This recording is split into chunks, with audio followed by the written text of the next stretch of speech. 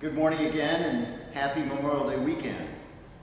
Now, I know it's something of a tradition to have rain on Memorial Day in Arkansas, and I'm glad that in this strange year we're having, this weekend is one tradition that Mother Nature continues to respect. And we're in the final Sunday of Easter season.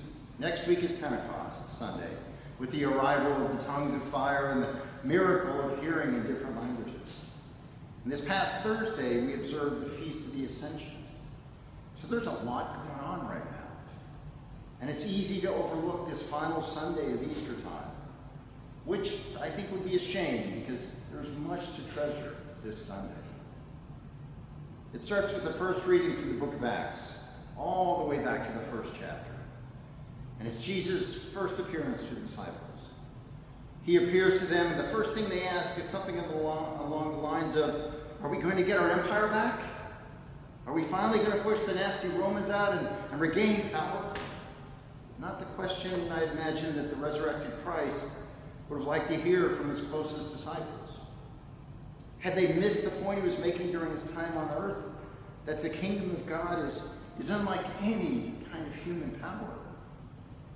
Isn't the lesson of the cross and the resurrection that God's power overcomes any weak attempt at earthly power? Then and also now. You see, it's still easy to forget that. Jesus tells them instead of another kind of power they'll receive, the power of the Holy Spirit. And with that, they'll have the power to witness to him to the ends of the earth and to do so much more.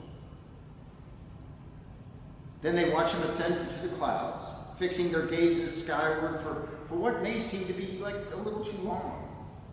To the point that two men in white robes, angels maybe, we're not told, ridicule him a little bit. This Jesus who has been taken from you up into heaven will come again in the same way you saw him go. The miracles of the resurrection and ascension are followed by the promise of a return. How much of our deepest hopes are pinned on that return and have been for centuries?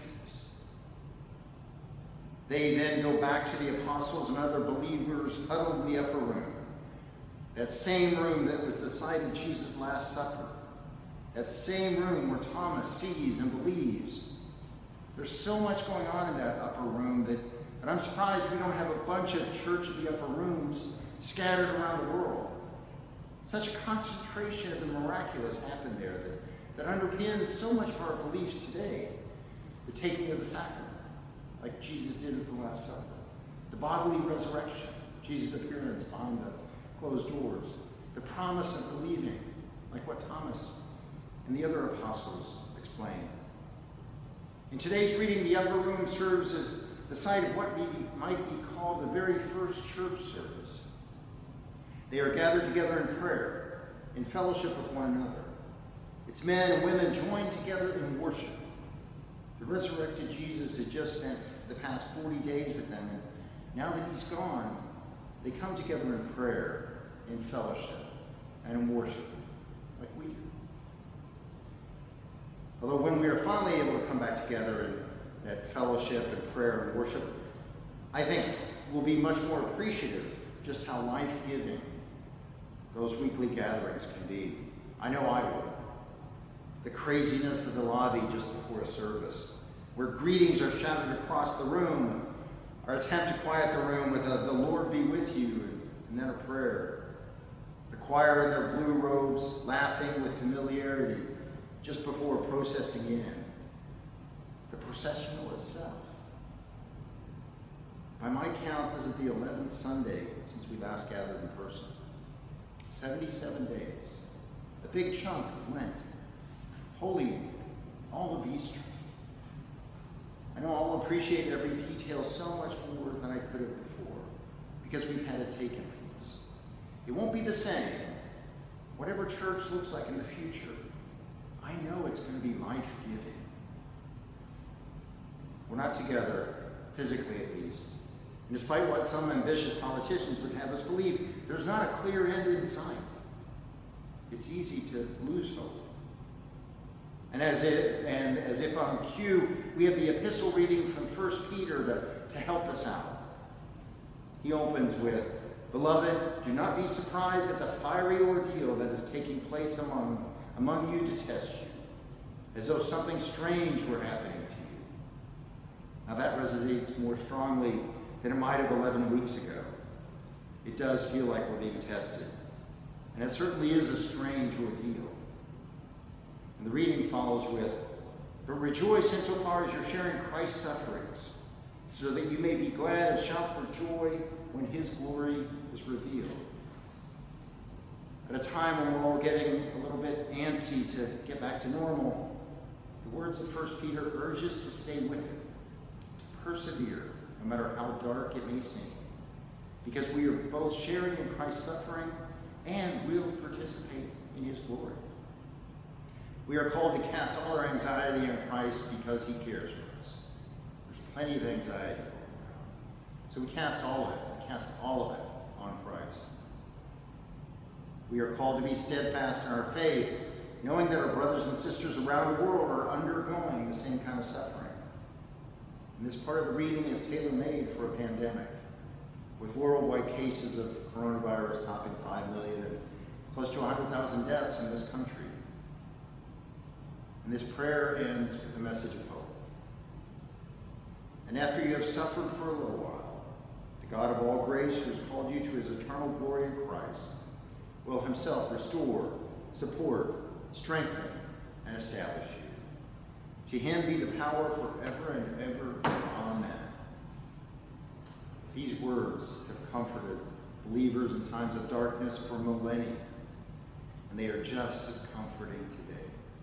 God will restore, support, strengthen, and establish us. It may look and feel a little bit different, but it will happen. Restore, support, strengthen, establish. Amen indeed. Well, today's Acts and 1 Peter reading talk about power and glory. Likewise, glory and glorification are central to today's gospel reading from John. Jesus is finishing his final discourse just before his passion and crucifixion, and he moves into prayer. This prayer is directed to the Father, and the disciples hear it as well. He calls on their Father to draw him to him, so that both may be glorified. Eternal life is now available, not in some future time, but now. And it's in knowing God and Jesus Christ whom he sent that we receive eternal life. Jesus' work, that point is finished. The disciples believe in the truth, the proof of Jesus' work. And finally, Jesus closes the prayer with a request. His final wish before his death is not for his own protection, but for ours. It's a final selfless, humble act. Holy Father, protect them in your name that you have given me, so that they may be as one, as we are one. Protect us in Christ's name, so that we may be as one, as the Father and the Son are one. If the intent of the 1 Peter reading is hope and comfort in a time of darkness, then Jesus' prayer in John is an even greater call to unity and to protection, to shelter from the storm. We have hope and comfort because we are united and sheltered in God's love, in God's truth. Now, this is Memorial Day weekend, and in addition to the tradition of raining, we remember those who served in the military, especially those who died in service. It's fitting that we hear readings about power and glory and protection when we think about those who've gone into the darkest places on our behalf. Today's words remind us that they did not die in vain, but in service of a higher ideal. Now, we may not be a perfect nation, and it's presumptuous to equate serving our country as serving God, although some would have it seem that way. That's mixing empires again, like the disciples in the opening of Acts. How do we get our kingdom now? We may not be perfect, but at our best, we seek something greater, a higher ideal. I like to think that when we are at our best, we are like the disciples out in the field and in the reading in Acts, staring up at the sky after Jesus ascended to heaven. We look up and hold the gaze just a little too long because we know there's something better coming. The men in white robes remind us the Jesus you just saw ascend will come in the same way. Something better is coming. And we have hope. We have hope. We give thanks to those who've given themselves to help us stand here today, to help us hope. Amen.